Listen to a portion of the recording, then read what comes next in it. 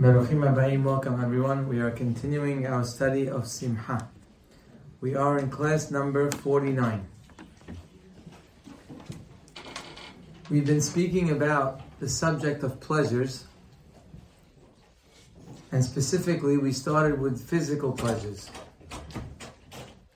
We explained that the investment or the pain that a person must put in to be able to maximize their pleasure in the physical world is they have to be aware of the restrictions and the boundaries, and living within the boundaries will allow a person to maximize their physical pleasures in this world. We spoke last week about the Torah that gives us boundaries. In essence, every time the Torah says not to do something, while we look at it as something that is restrictive, that's taking away our freedom, but in reality, as we explained last week, when the Torah restricts us from something, it's actually giving us the freedom to be able to enjoy and maximize our pleasure in this world. Today I want to spend time with you discussing some of the examples that we find in the Torah where the restrictions are actually the boundaries to be able to maximize our enjoyment of this world. Before we give the examples, I just want to share with you a Mishnah in Pirkei Avot, probably the most famous Mishnah in Pirkei Avot. It's the first one. The Mishnah talks about how Moshe Rabbeinu received the Torah from Har Sinai, and then he gave it over to Yehoshua, and Yehoshua gave it over to the elders. And then it keeps going to the Anshe Knesset HaGedolah, the men of great assembly. And it says over there in that Mishnah, Hem Amru Shlosha Devarim. They said three things. Now the men of great assembly was a body of many great rabbis. Amongst them were prophets. I can assure you they said more than three things. They said many things. They taught many things. How many thousands and thousands of mitzvot that we have, and details, and so many books. Anshe Knesset HaGedolah knew more than all of that. So when it says they said three things, so obviously it means that if there were three things that they were asked that they should say, they said these are the three. These are the three most important things. I'm not going to discuss the first two because they're not relevant to this class for today. But I will tell you the third one. The third one is quite surprising. It says, Asu Seyag la Torah. That they're alerting us or warning us to make a boundary around the Torah. What does it mean to make a boundary around the Torah? So first of all, I think setting up boundaries is something very logical that all of us do all the time. It's not a major hidush to tell someone to set boundaries. For example, when we have something precious, something valuable to us, we don't throw it around. We put it somewhere and we close the door, or we lock the door. We put boundaries on things or people, whatever it might be that are valuable to us. We make sure they are in a safe place. A human, if we can make a mashal, a comparison, a human is like a beautiful garden. Even though sometimes we could look at humans and it seems to be very far from beautiful. But in reality, the human being is a beautiful orchard that has so many beautiful fruits, so many beautiful leaves, so many flowers. The human being is a beautiful orchard. If you would have a beautiful orchard, you would for sure hire someone to put a fence around your orchard. Because if you don't put a fence around your orchard, you're going to have all types of animals and all types of people walking on your property. If you had nothing on your property, you probably wouldn't invest in a fence. If it's just some plain grass, if it's just a driveway, you're not investing in anything special. But if you have a beautiful garden, and there are many beautiful things in there, you want to make sure that your orchard is protected. It's obvious, it's logical. The human being is a beautiful orchard. And the reason why we will look at many people around us, many people in the street, and it will seem so far from beautiful. You could look at a person and say, what is that? What happened to this person? Whether it's the way they talk, the way they behave, the way they think, their attitude, their unhappy state. Many things that we could point at and say, that's not so beautiful. That's horrible. That's terrible. What happened to the beautiful orchard? The answer is, if you don't put boundaries around your orchard, you're going to lose all the beautiful things that are in it. The human being needs boundaries because he's beautiful. Because in order to maintain that beauty, you have to be protected. And unfortunately, when we see the results, we should always remember it's the lack of boundaries that have produced such a person. Therefore, the Anshe Knesset Hagdolah warn us. Imagine the three most important things they could think of. One of them is, make sure you put boundaries around yourself. Which means, realize how beautiful you are, how special you are, how much Simha there is in you. And when you realize that, you know there needs to be protection. Asu seyag, make a boundary around the Torah. Make a boundary around yourself that's going to allow you to grow beautifully. We see this all over the Torah. This concept of boundaries. For example, we see the Torah tells us that when a person becomes inspired to be a Nazir is a person who saw something that was not so good. He saw a sota, a woman that was accused of doing something inappropriate. He saw in the Bet HaMikdash the way she was being handled. It wasn't a very beautiful scene. Bottom line is, the Torah says, if you happen to be there, if you're in the Bet HaMikdash and you see that, then you take upon yourself to be a Nazir, at least for a period of time. A Nazir basically has a few rules. One of the rules that probably is the most relevant to this story is that they shouldn't drink wine. Because ultimately, alcohol is the cause of much destruction. Not every time a person drinks, there is destruction. But everywhere there's destruction, there's alcohol. Alcohol is the father of probably most destruction, at least between humans, between each other, between themselves. Torah says stay away from alcohol. That's why this woman probably ended up where she was. So this person becomes a Nazir. He takes upon himself, he's going to stay away from wine. Says the Torah, when he makes that vow, that he becomes forbidden to drink wine. But then it says, and also you shouldn't eat grapes. Why can't he eat grapes? Nobody got drunk on grapes. Why does he have to stay away from grapes? And the answer is, Asu seyag laTorah.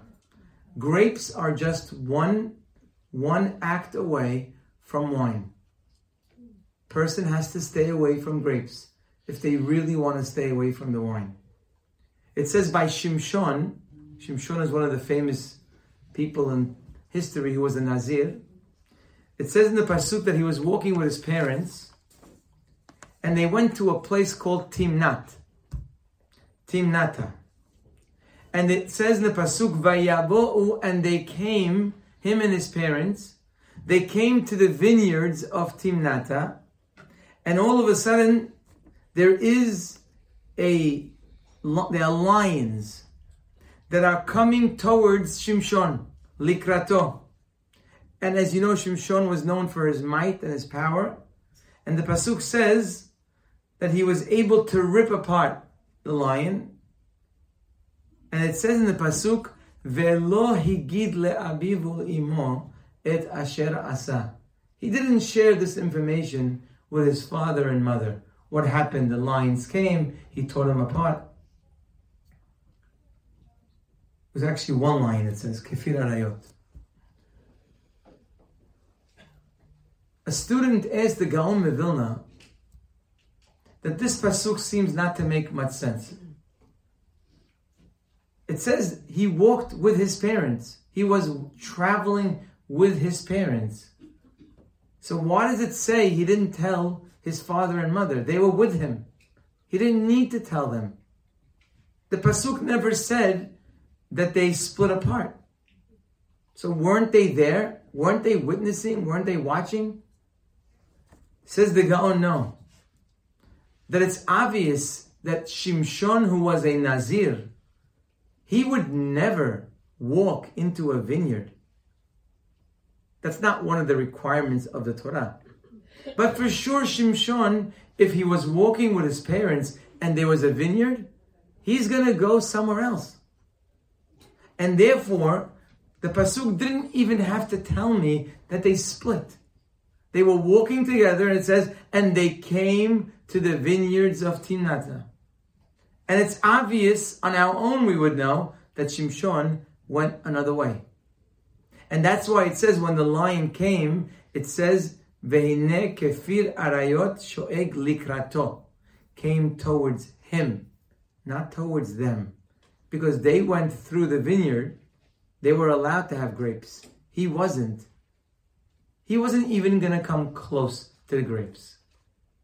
Asu seyag. You got to make a boundary around the beauty of the person. You know, if a person studies Torah, he starts to realize more and more just how amazing our rabbis in history were. How much they were able to see and how much they were able to give us. The beauty of the Torah. I'll give you one example. Shabbat. If we would keep Shabbat exactly the way the Torah would say, without adding all the extras that the Hachamim brought, for example, the rules of Mukseh, Hachamim say on Shabbat, you can't touch everything you want. Even if you don't plan to do anything with it, you can't move things around. You can't go fix up your closet on Shabbat. You can't prepare on Shabbat, even if it's non-melachot things. You're not doing any kind of melacha. You can't prepare for Motza'ei Shabbat. There are many laws that Hachamim gave us to add to the boundaries of Shabbat. You know, the Shabbat has enough boundaries. But they came and they said, but don't do this. And don't touch that. And don't get involved with that. Why did they do that? The more you study about Shabbat, the more you realize it was those things that they gave us that protected the Shabbat. Because if we just followed the rules of the Torah, we may have followed the rules, but never appreciated the beauty of Shabbat. They gave us the boundaries of what we shouldn't be involved in, so that we should be involved in the right things. Imagine on Shabbat, a person would be moving around his furniture, looking through his clothes, putting things away. Who knows what they would be involved in? It's an off day. It's a Sunday. A person would never appreciate the beauty of the Shabbat. So Hachamim said, let's put these boundaries around the Shabbat so we can protect the Shabbat and protect the people who are Shomer Shabbat. Hazal told us, make sure that you don't eat food cooked by a goy. Even if it's kosher, you cannot eat it. If a goy cooks food for you, that's 100% kosher. It's called bishul nochrim. You're not allowed to eat it. You can't have a housekeeper cook for you. You need to cook. What's the reason for that? It's kosher. There's no problem. The ingredients are good. The Torah says that's fine. Hazal say, no. We're afraid this relationship of the Yehudi and the Goy is like shatnez. It's not a good match. Shatnez has wool and linen. Wool is excellent by itself. Linen, beautiful by itself. But wool and linen together don't go. It's not a good match. So how are we going to protect this beautiful person not to be mixed up? Come Hazal and say, you can't eat from the Goy's food. You know what that does? It means he can't invite you over his house. You can't eat with him. It's just not possible. Even if he gives you all Bet Yosef meat, you can't eat with him. Because that's going to protect you from a relationship that will destroy your orchard. You can't eat by him, you can't eat with him. Not only there's Bishul Nochri, there's Pat Nochri. These are all rabbinical things that Hachamim instituted. Why? To protect the beautiful garden called the Jewish Neshama. We've seen in our community, many communities are jealous of our community. And for good reason. Probably the most beautiful thing about our community is the community is pure. We are a pure community. How was that purity? How was it being able to be nishmar? How'd they keep it? Well, they made a takana. They made a decree. It was not an easy decree. It's sometimes a painful decree. But it's a decree that has kept our community beautiful and has kept us together. A decree that doesn't allow outsiders to come and destroy the beautiful orchard. Anybody who comes to our community will see a beautiful orchard. It's not perfect, but it's beautiful. It certainly has beauty that no other community can claim. How did that happen? There were people who put a fence. Like I said, it was painful. And it's still sometimes painful. Because sometimes when you put a fence, sometimes even good things don't come in. But that's the way it works. If you want to protect the orchard, you got to put a fence around it. Asus seyag la Torah.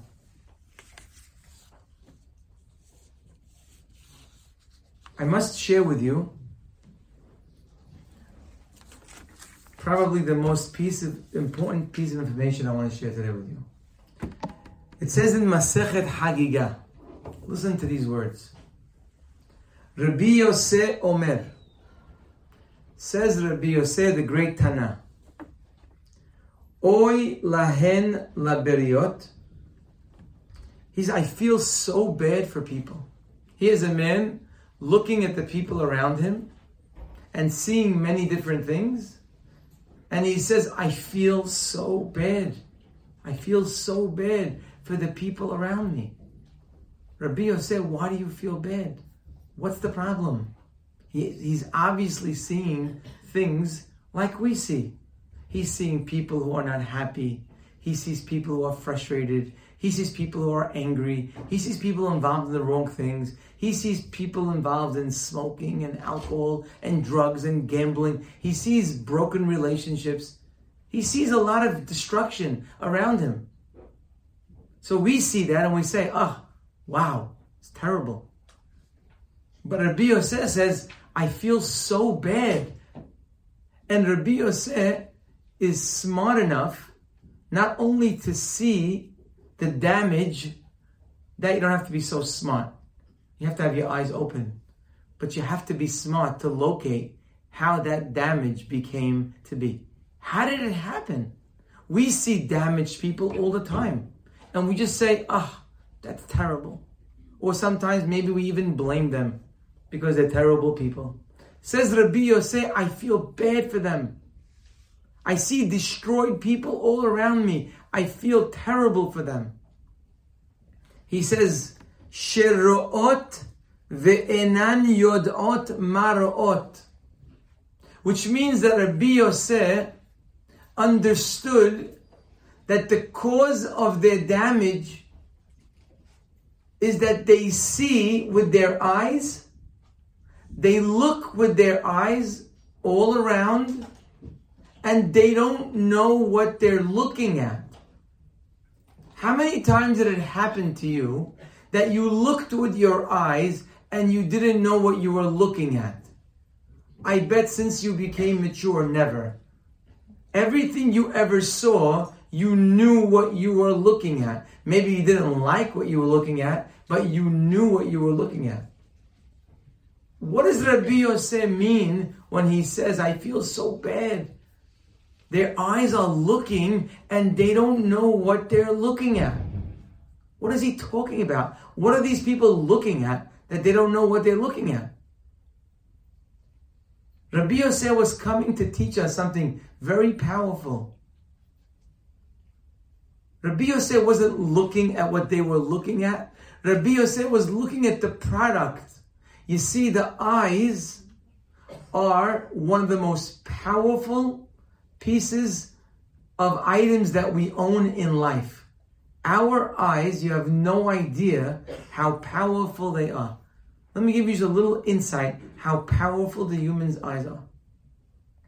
The human eyes, Hazal tell us, that as you go up in the human face, the more powerful the parts of the body are.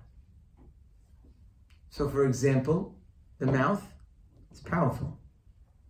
The nose is more powerful. The eyes are more powerful. And the most powerful is the mind. That's why by Havdalah, next time you make Havdalah, remind yourself of what we just said. Notice the berachot are in order and they keep upgrading. First, we make Boreh Peri Hagefen. That's the mouth. Drink the wine. Then we make Boreh Mine Besamim. That's for smell. And then we make Boreh Me'ore Ha'esh.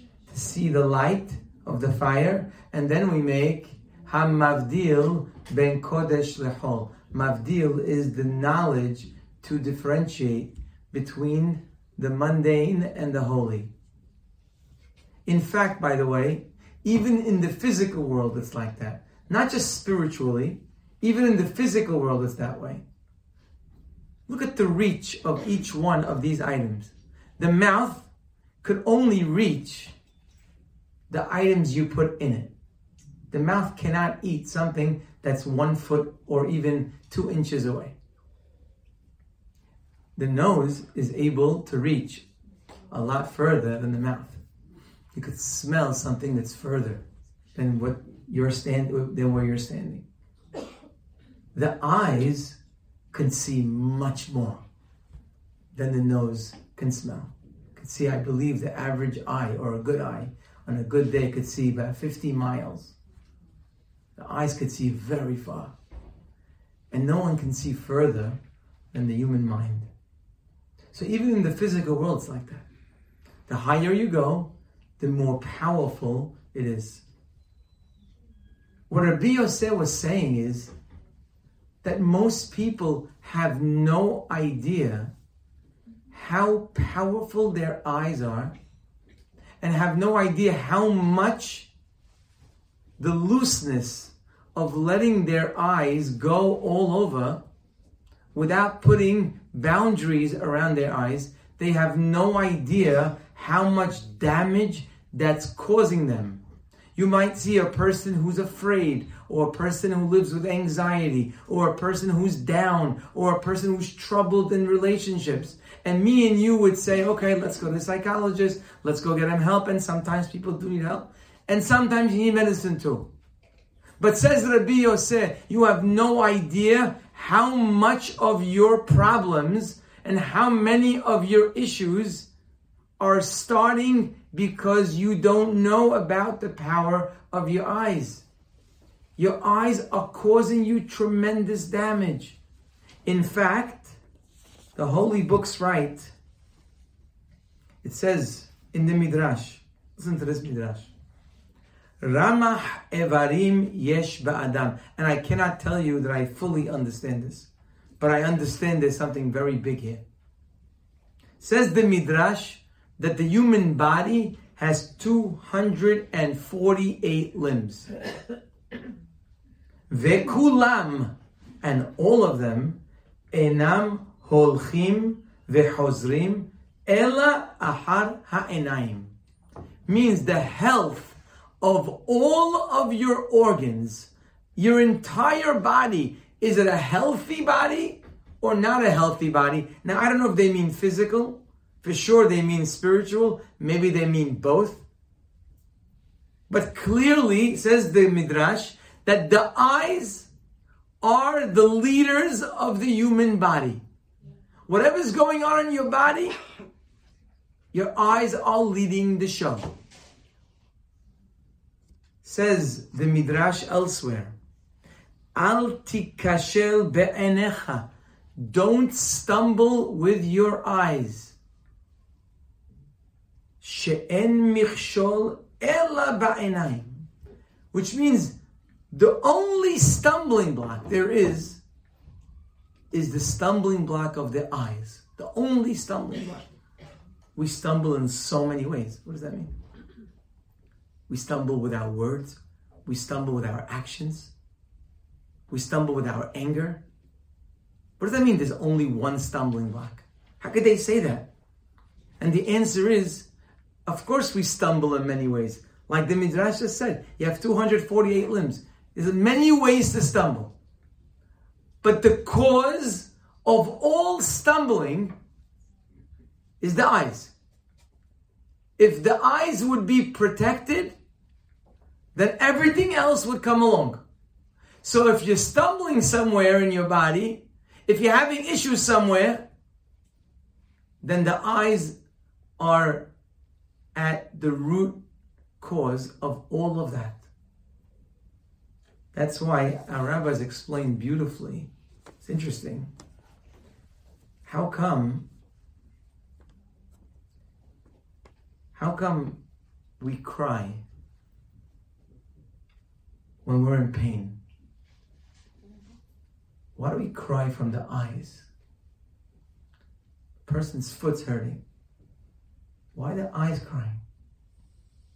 A relationship has been broken. Why the eyes crying? A person is scared. Why the eyes crying? How come the eyes are always the ones crying? And you'll say, well, the tears are in the eyes. That's a silly answer. God created the world. He could make tears in every part of your body. I would say, if I was the creator, if my foot's hurting, then my foot should cry. It should start sweating and cry. If my ankle is twisted, my ankle should cry. Wherever it's hurting, that's the place that it should cry.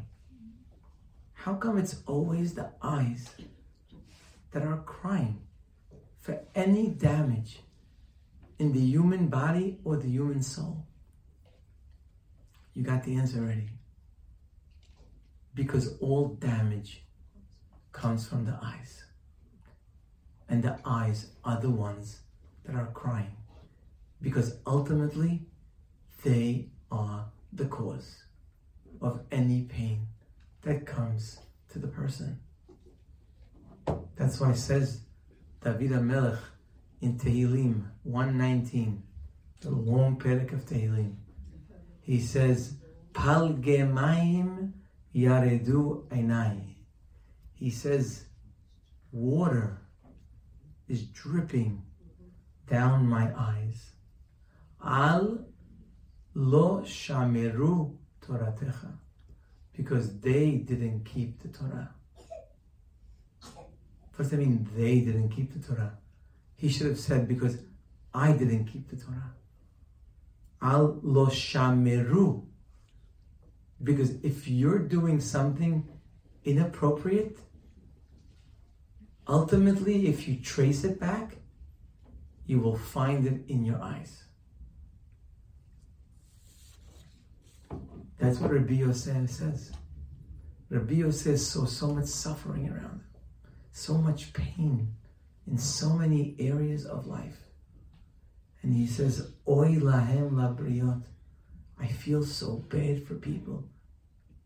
Sheroot. They just let their eyes wander. Ve'enan yodot ma root. And they don't know what they're looking at. Oh, they know what they're looking at, but they don't know how much damage the eyes are bringing into their life. I believe these words are so relevant, not only in his days, they're so relevant in our days. They're relevant probably in every generation. How many people are letting their eyes just look? The eyes just roam. Of course, we don't feel there's anything, what am I doing wrong? I'm just looking. Looking where?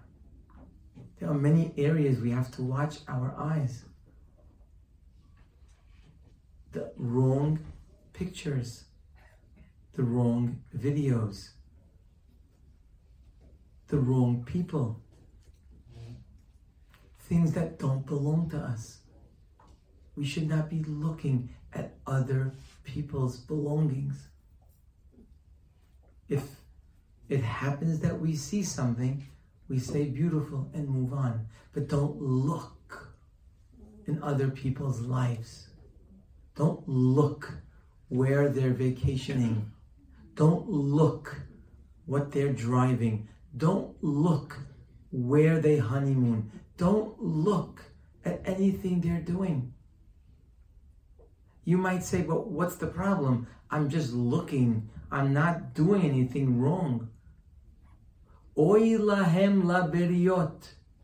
You have no idea that all the damage and pain that are happening in our lives starts by not allowing control over our eyes, by not putting boundaries over our eyes. That's what Rabbi Yosef is saying. When you keep your eyes to look where they're supposed to, you look at the people that belong to you and things that are relevant to you. You keep your eyes in your own home. You keep your eyes in your own family. You keep your eyes in your own relationship. You're bringing yourself to Gan Eden. You're going to enjoy the beautiful orchard called you. Because if you live within you, you're going to be a great person. When you live within your marriage, you're a great person. When you live with your family, you're a great person. When you live within the boundaries of your home, it doesn't matter the size. When you live in the boundaries of your home, you will enjoy the great orchard called you. But the minute you look to other people that don't belong to you, the minute you look to other places that don't belong to you, the minute you let your eyes just keep looking around, and of course, innocently you will say, but what's wrong with that? It's not like I'm doing anything. It's not like I'm taking anything. Says Rabbi Yosef, you have no idea what you're looking at. You're looking at the destruction of your life. When you let your eyes look at the things you shouldn't be looking at. Those are very strong words. Oy lahem la beriot. They have no idea. He feels bad. He's not judging people. He's not cursing people. He just feels terrible that people are out there just looking everywhere and not realizing how much damage they're causing themselves. Could it be a more relevant topic than to our generation? The generation of technology, where everybody knows where everybody is, and everybody knows what everybody else is doing. And it seems so innocent.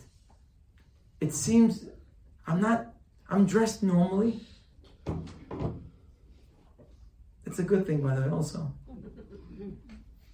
But it's not about the way you dress.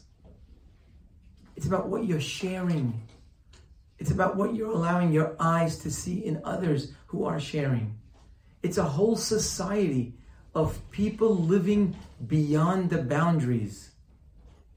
It should be no surprise to anybody here that we live in a generation where there aren't enough psychiatrists and psychologists to serve the people that need so much mental health help, literally.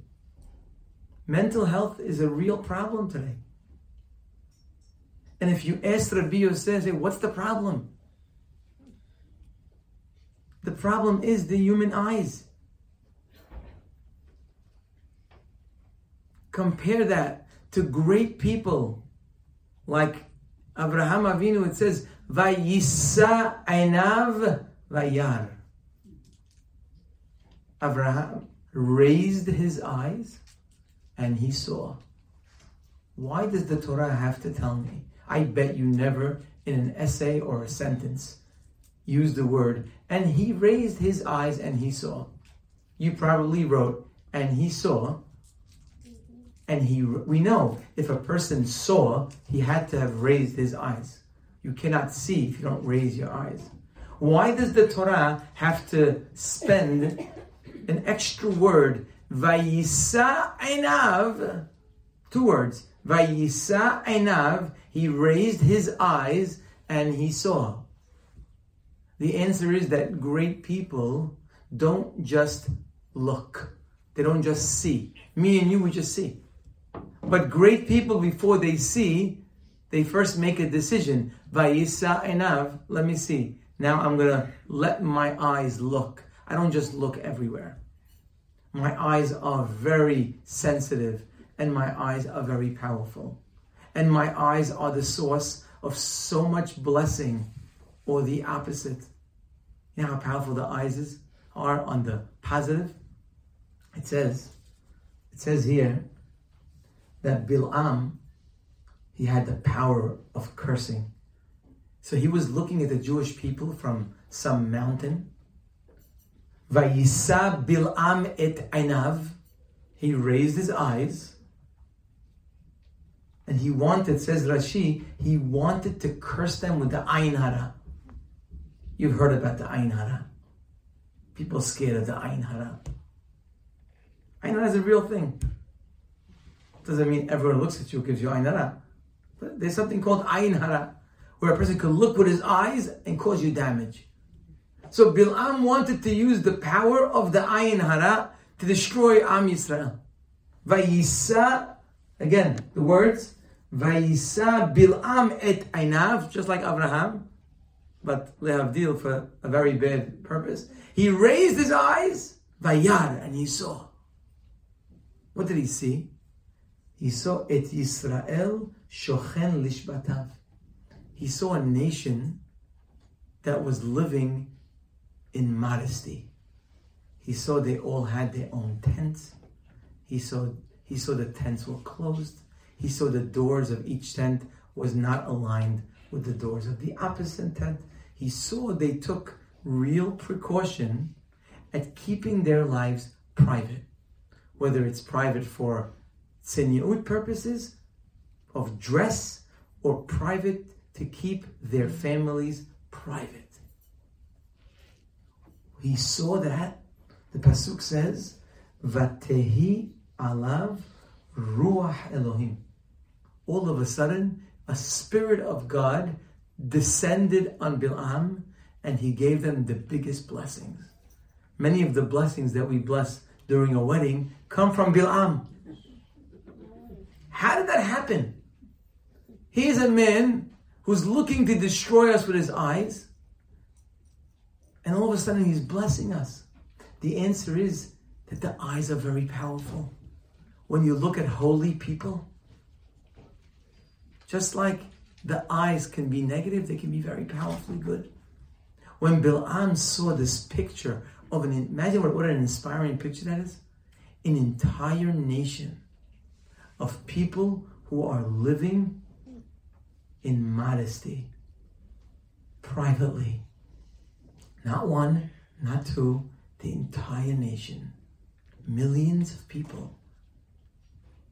That just turned his eyes into Kedusha. And he had prophecy. Ruach Hashem came on him. And he blessed them.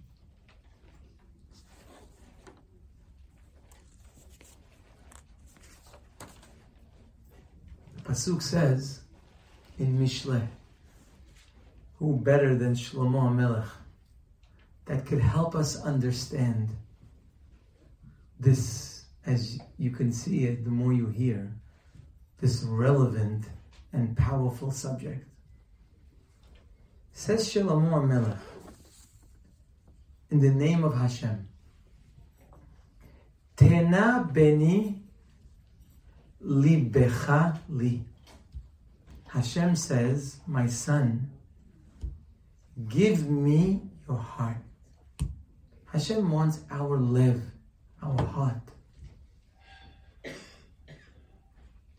Hashem is asking us for our heart. Now, I'd like to add a little to the Pasuk. It's not just Hashem wants our heart to give him. We want our heart to give him. Tell me, who wouldn't want to pray and connect with the tefillah and love it? The word lev is the source of the word love. Lev, love. Who wouldn't love to connect to a tefillah? I'm sure everybody here, maybe once in your life, maybe once, you had this unbelievable tefillah. Maybe it was by the Kotel Ma'aravi. Maybe it was during Selihot. Maybe it was during Selihot by the Kotel Ma'aravi. Maybe it was in your living room. Maybe it was in shul. Maybe it was Kippur. Maybe it was in a time when you really needed something. Maybe it was at a time when you were so happy. I'm sure there's one time in your life that you could remember back and say, wow, that was a prayer. I love that. I connected to it. I can say in my life a few times that if I ever want to feel out to pray, I think of that prayer. Wouldn't we want every prayer to be like that? That it should have the love with it, not just the words? Wouldn't we love that every time we did a mitzvah, we were into it? A lot of times we do mitzvot and we're just not into it. Wouldn't we want to love it too? Wouldn't we want to love every minute of Shabbat? And wouldn't we want to love every minute of learning? You sit and learn in a class, or you're learning a piece of Gemara, or you're learning a book. Who wouldn't want to love that? There's no greater feeling when you love what you're doing. So it's not just Hashem saying, give me your love. We also want to give our love. The problem is we can't find the button to turn it on. We pray, but we don't connect to it. It's like, it's distant. We learn and we just do it because there's a mitzvah to learn Torah. There are so many things in our lives that we do because we need to do it. Because we have to do it. Which is fine. But we can't find the love. We can't find the lev. It's just not there. Imagine everything you did in your religious life. Your lev was turned on. You know how awesome your life would be. Says Hashem, Tena beni, my son, give me your heart. I don't need your words.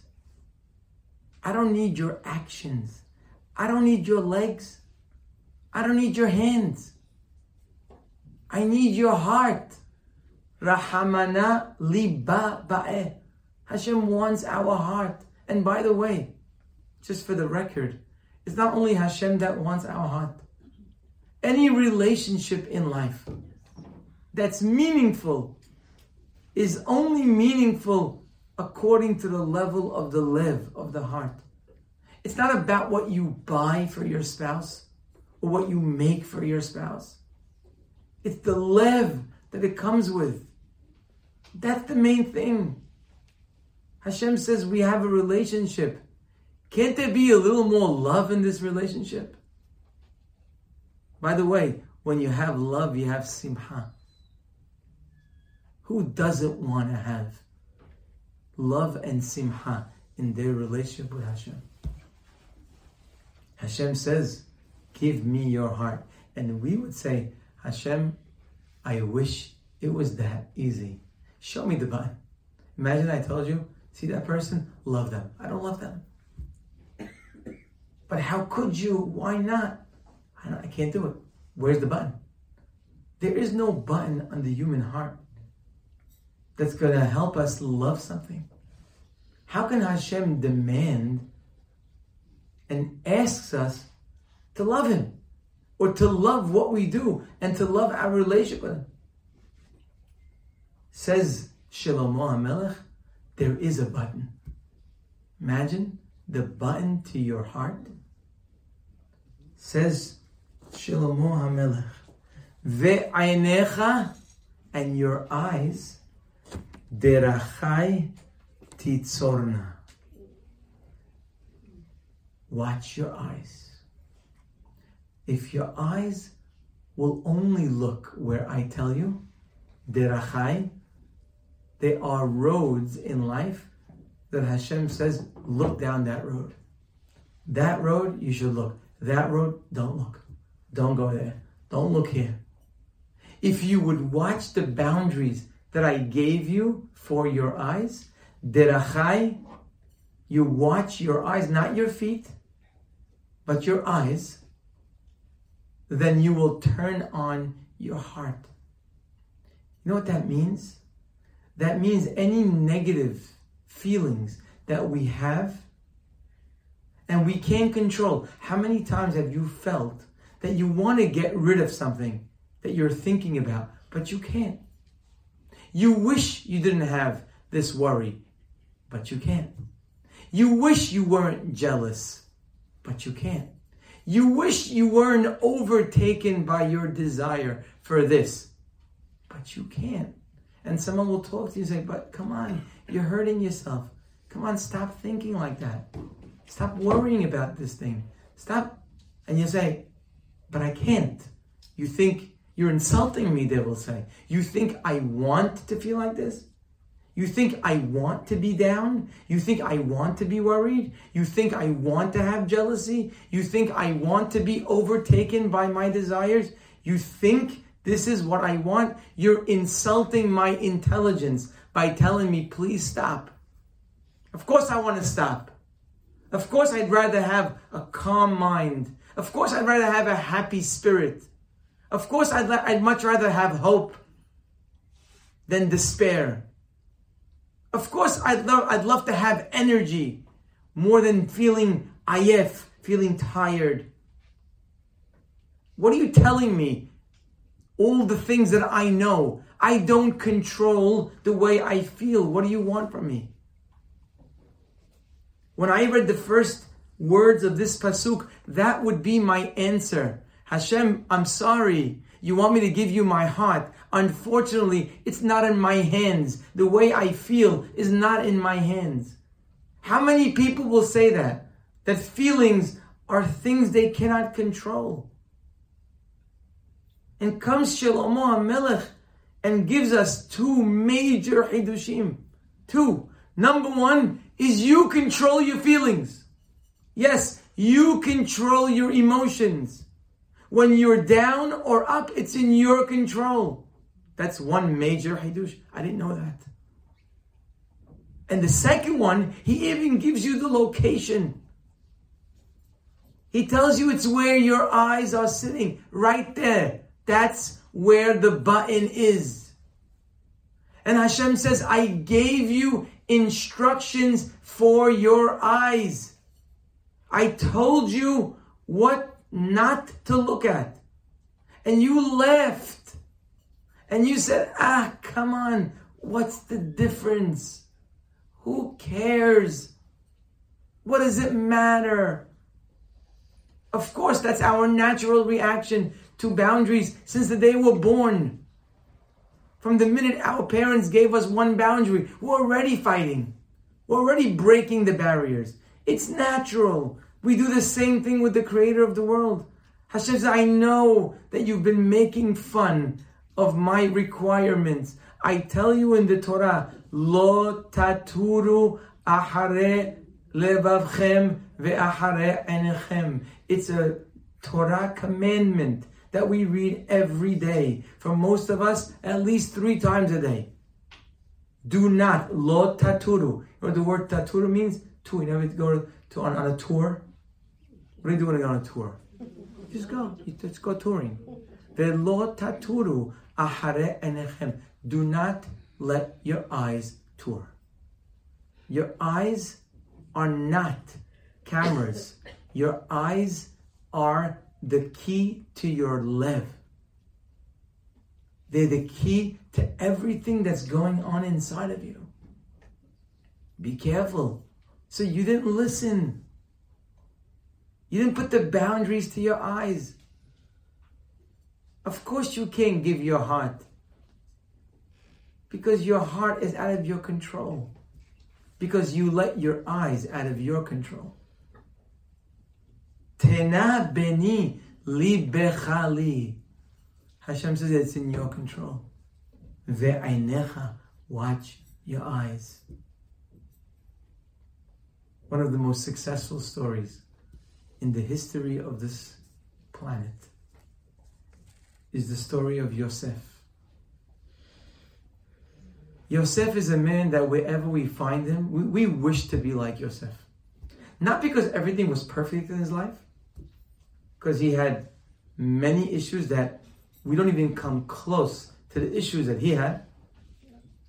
So we don't envy his issues. But we sure envy that wherever he was, no matter what was happening, the man is matzliach. The man is successful. Wherever you find him, he is doing great. He's sold as a slave. He's doing great. He becomes the most successful slave in the history of mankind. Which slave could say, I am an ish matzliach, successful, happy? He's in jail. Basically, a life sentence. The jails in Egypt were not like the jails in America. What happens to this man in jail? I don't think anybody here has been in jail, Baruch Hashem. And certainly not that jail. And certainly no jail that has zero hope of getting out. What would my life be if I was in that jail? You know what Yosef was? He was matzliach. He was very successful in jail. He did great. Guy's spirits are up. He's giving guidance to others when they come to jail. What's wrong? Imagine 2 of Paro's top ministers get thrown in jail. What does Yosef say when he sees them in the morning? Madua penechem ra'im. What's wrong? You look down today? If I was there, I think I would have smacked him. What do you mean, why do I look down today? What do you think? I'm on vacation? You think I'm on some trip? And what do you mean, why am I down? I am in jail. I just got thrown to jail. Probably forever. What kind of question is that? And here he is counseling them. Oh, guys, let me help you. This man is not fazed. Wherever he is, he has a great life. Me and you, one wrong turn on the highway could throw off our whole day. Our entire day. One garbage truck on East 4th, out for 3 hours. That's what it is. We have extremely weak. We are extremely weak. A man is sitting in jail for years, and he's doing great. How do you do great in jail? This is a man that we all envy. It is no shock, by the way, that the story of Yosef amongst the entire world is a story of great success. It is the story of success. It's not because he became a melech. That's not really the story. The story is he was successful wherever he was. That's a great story. I wish we can have that. I wish I can love wherever I am in life. No matter what's going on, behind the garbage truck, wrong turn on the highway, someone just yelled at me, no matter what, I'm matzliach. That's a beautiful thing to have. Comes his father, Yaakov Avinu, at the end of his life, and he gives out all the blessings and descriptions of his great children. And when he gets up to Yosef, he says like this. He says, Ben Porat Yosef. There are different explanations what Ben Porat Yosef means. Rashi explains, Ben Hen, he's a charming person. Ben Porat Yosef, he has a lot of charm. Charm means everyone who sees him loves him. Ben Porat Yosef. Sometimes you see a person who's matzeh, you say, Ben Porat Yosef. Wow. Everyone loves that person. Ben Porat Yosef. Some explain Ben Porat. The word Porat means he's always producing, like pity. Ben Porat Yosef. Wherever this man is, he's producing. He's beautiful, running away with all the accomplishment. Wherever you find him. Ben Porat Yosef. Yaakov Avinu is looking at his son Yosef and says, wow, Ben Porat Yosef. Successful within himself. Successful other people the way they view him.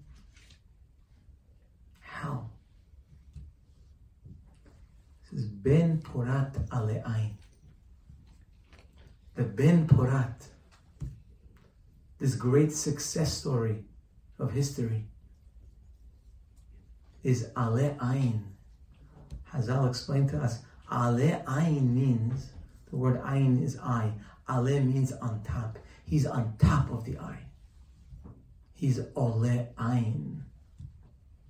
He is a man who took full control of his eyes. A man who only looked where he's supposed to look.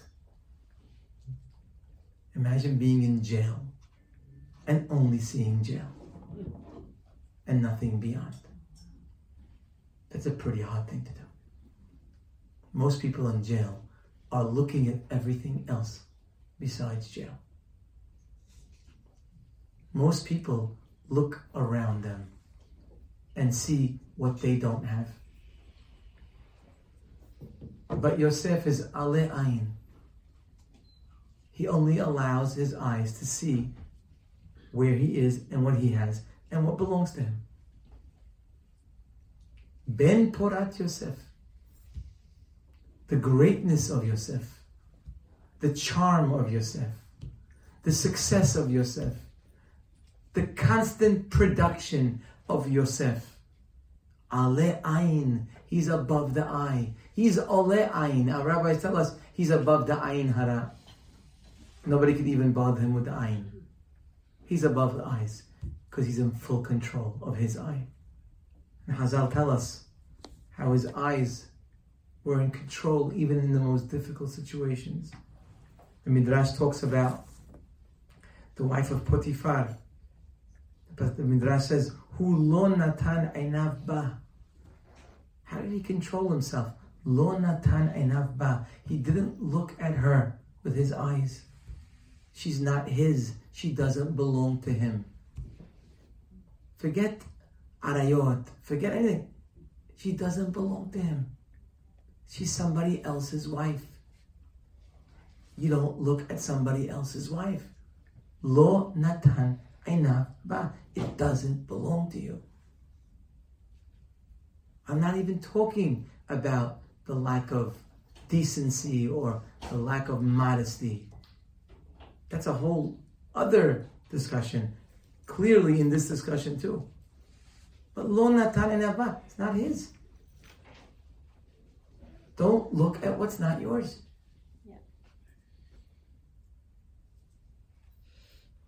Yaakov says this is the greatness of Yosef.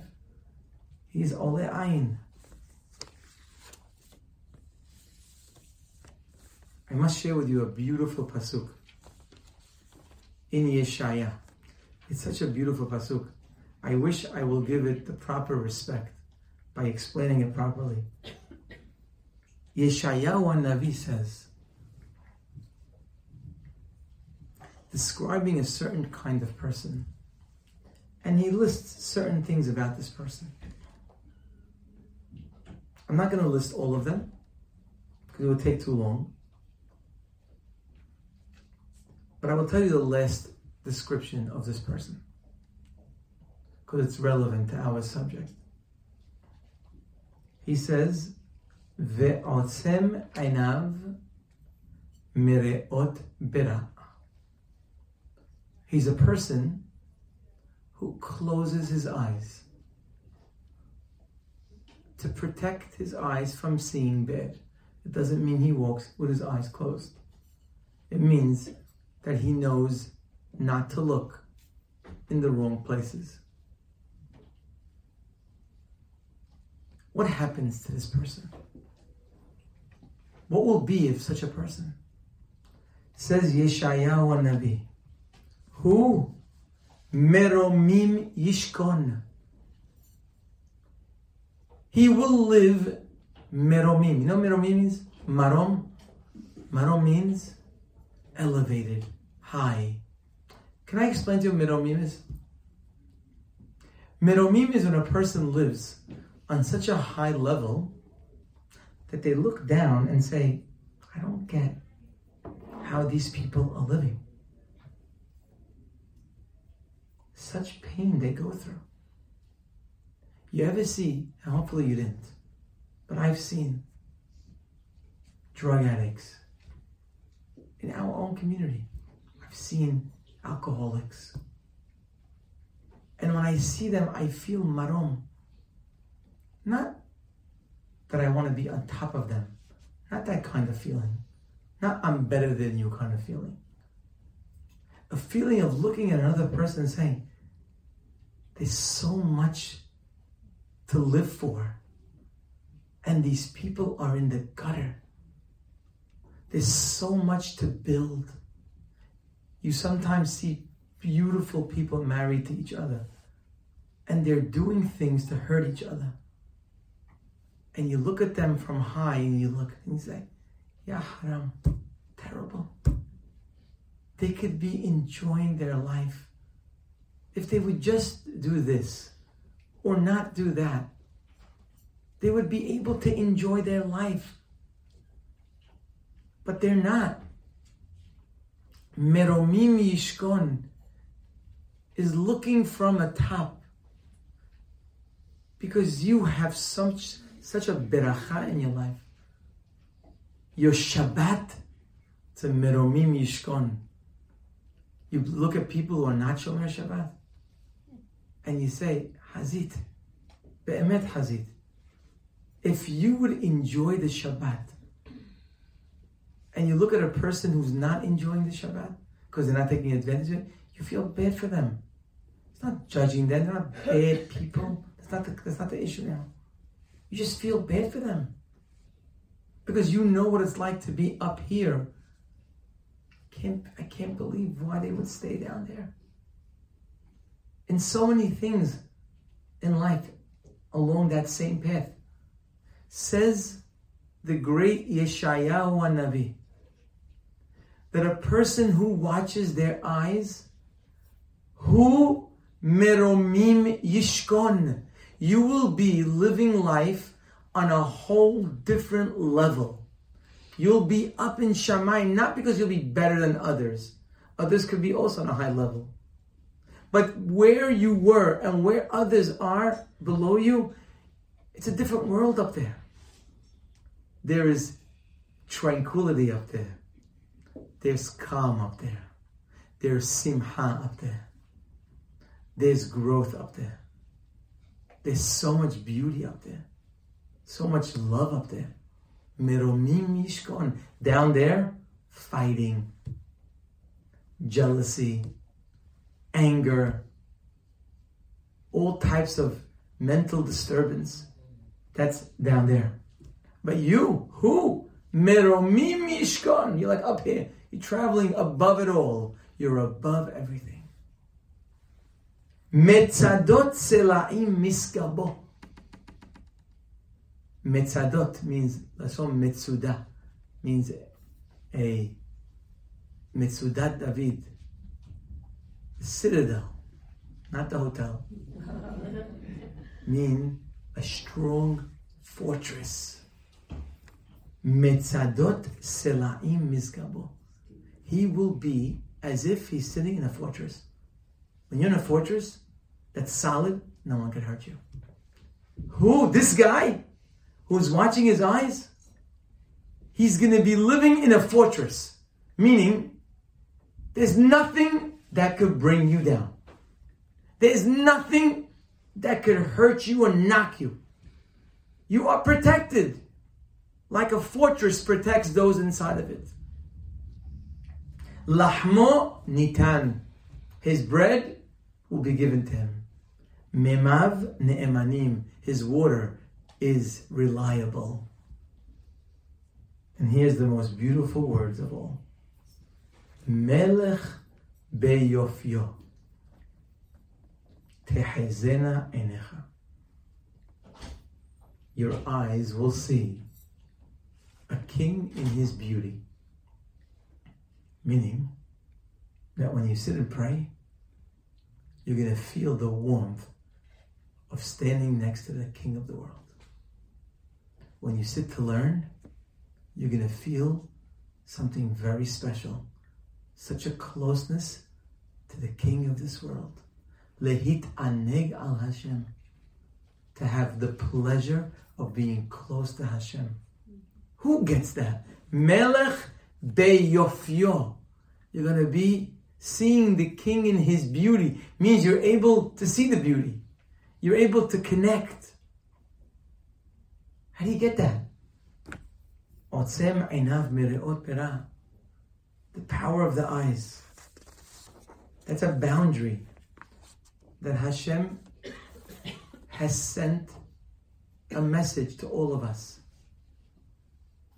You can control your life. Watch your eyes. Lo taturu. Do not let your eyes tour. Only raise them. Vayisa einav vayar. Before you look somewhere, make sure it's proper. Hazal tell us that you're not even supposed to look at a person who's a rasha. Just looking at a rasha is a problem. Already, your eyes have been tainted. The opposite, it says, Holech et hachamim yahkam. To be a great person, hang out around good people. Choose wisely. Be around good friends. Don't be around people that give your eyes the wrong look. In the end, you're paying for it without realizing.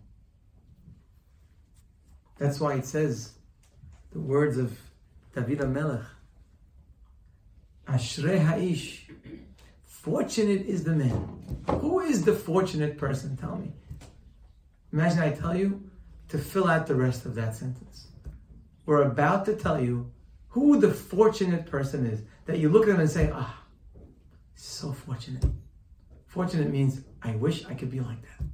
Fortunate means they've got it all. They're fortunate.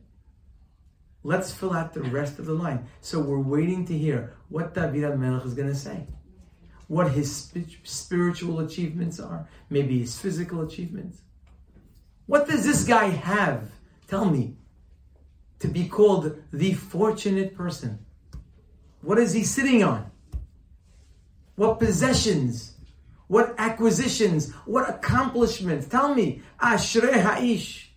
The fortunate man. Who is he?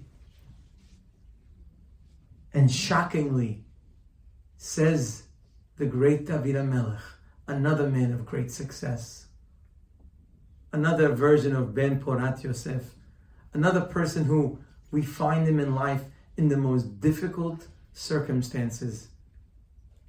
And no matter where he is, he's singing, he's writing poetry. You can't get this man. Tell us, David, how do you do it? Asher lo halach ba'atzat reshaim. A person who doesn't walk with the wrong people. Ubderech hataim lo amad. He doesn't stand next to people who are not appropriate. Ubmoshav letzim lo yashav. He sees people sitting around talking lashon hara, talking about this person. I was so inspired last week. Somebody told me that one of their daughters in their house, if there's ever a discussion of lashon hara, out of respect, she will walk up and leave. No rebuke, no stop. It's not her home. It's not her table. She walks out. Lashon hara, moshav letzim. You sit around with people and you talk about that one and make fun of this one and make fun of that one. Lo yashav.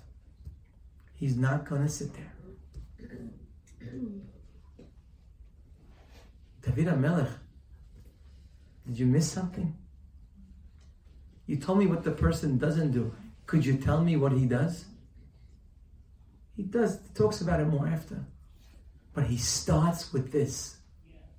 He starts with what we're talking about today. You're sitting with Reshaim. You're talking to Reshaim. You're listening to Reshaim. That's it. Your heart is shut down.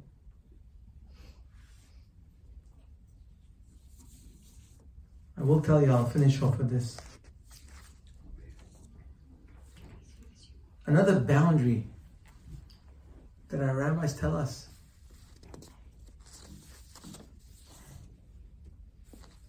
is the boundaries of the ears.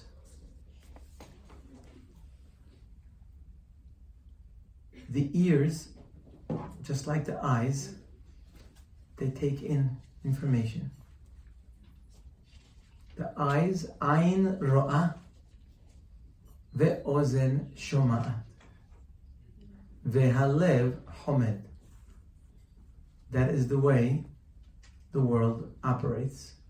Eyes, ears, lev.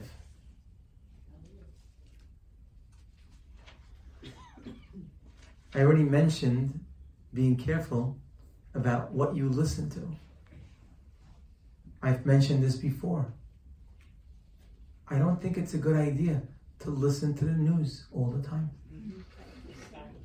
Once in a while, you could listen to news.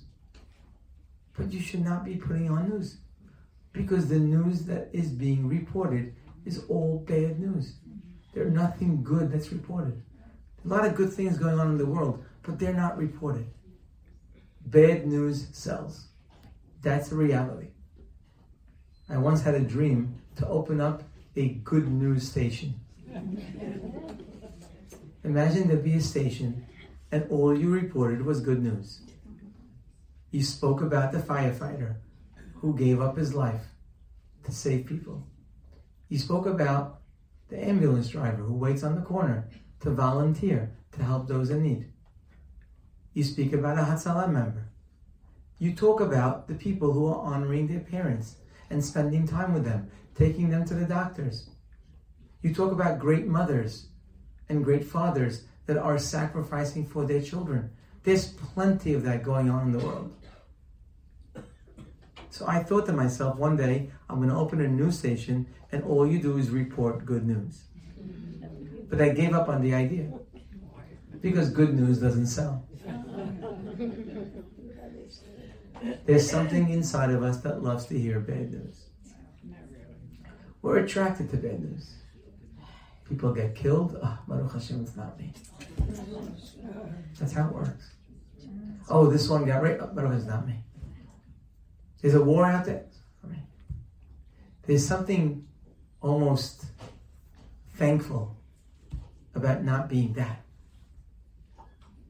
When people are attracted to bad news. Good news, it's much harder to be happy for people than it is to be sad for them. But regardless, my station is not opening anytime soon.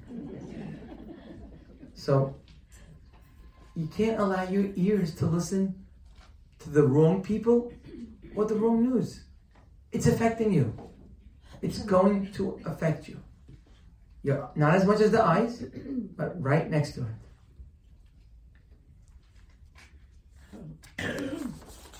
I'm going to end off with the following words. The Sefer HaChinuch says,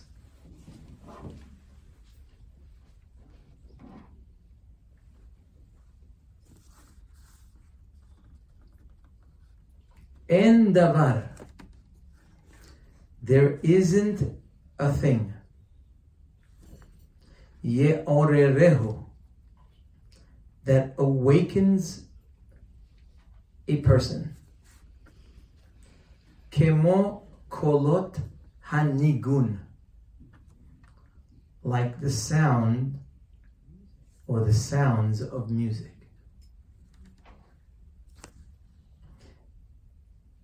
Yadua adavar, and it's known. The power of music.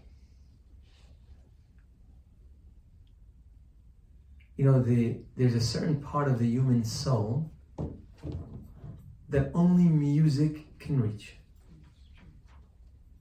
In fact, angels, their communication is shira, is music.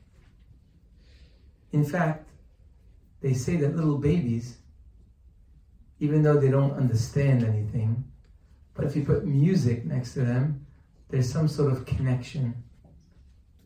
It reminds them of the shir they were learning with the malach. Music is very powerful. The author of the Lecha Dodi that we say on Friday night, he asked a very powerful question. He says, Ahashverosh, by Megillat Esther, we see, he made this unbelievable party. And the Megillah actually spends time to detail what was there. The furniture, the drapes, the cups, the types of metal. The Megillah actually spends time writing. We would say it's not important, but I guess it was important. But he asked, Rabbi Shlomo El-Kavetz, he says, but where's the music? Think about a party that you're going to make. The first thing about the party you think about is the music. Who's the hazan? Who's singing? Who's this? Who's that? Music is such an important part of the party. Why is there no mention of how many pieces were in the band? Or who was singing? Or what type of music they were singing? Nothing. No music. Could it be Ahashverosh had this magnificent party trying to show everybody his great wealth and honor and doesn't put on music? How could it be? And listen to this answer that he gives. He says that Ahashverosh, trying to bring the Jewish people closer to him and away from their values, was worried that if the Jewish people would be in the party and he would play nice music, it just might reach their soul and bring them to want to make teshuvah. So no music played at Ahashverosh's party. I say to Rabbi El-Kabetz that if Ahashverosh lived in our time, he would have no problem. Because the music of our day doesn't talk to the neshama. It talks to the lowest element of the human. But music is very powerful. The music that you listen to is very powerful. Who's singing it? What are they saying? Again, you might say, but it's just music. It's not like I'm not doing anything. Music, it's reaching the deepest part of your very being. And it's affecting you. It's affecting the overall you. It's not like the eyes. It's right under. It's ayin ro'ah velev shomea. One of the biggest takanot that a person can make in his life, one of the biggest takanot you can make for your health, besides that it's doing the right thing, one of the biggest takanot you can make for your neshama, where simha comes from, is to be careful what music you allow into your ears. There's so much good music today in the Jewish world. Music that talks about important things and important values and important relationship like us with Hashem. Pesukim and all different songs. Those songs make a very big effect on our soul. We have to be careful not to allow things into our liv that will hurt the liv. So that's for today. The bottom line is, today we learned one of the great restrictions that we need to enjoy the physical world. It may seem, when you hear about restrictions of your eyes and ears, it may seem that we're taking away the physical pleasures. In reality, the restrictions and boundaries we spoke about today are actually the ticket to Ben Porat Yosef, to living a life of tremendous simha and tremendous production. You can't allow everything into your eyes and ears and expect to come out healthy. That's something we need to guard for ourselves and certainly our children and our families. And within a very short time, I'll end off with this. I remember I had a person who was really messed up in many ways, to the point that I had really nothing to tell. So I said, you know what, let me just throw something out. I said, you know what, for the next 30 days, do not watch television and listen to only Jewish music. That's the only thing I could do. I couldn't tell him to learn, he couldn't learn. I couldn't tell him to pray, he couldn't read. I couldn't do anything. I couldn't do anything that I would tell a normal person.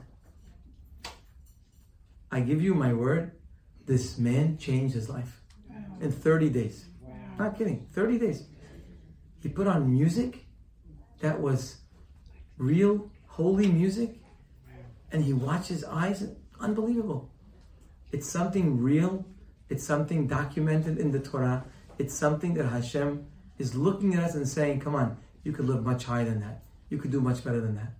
Be'ezrat Hashem, will be zocheh to beautiful eyes and beautiful ears and the most beautiful neshama of Simha. Have a wonderful day. Baruch Adonai Le'olam. Amen ve'amen.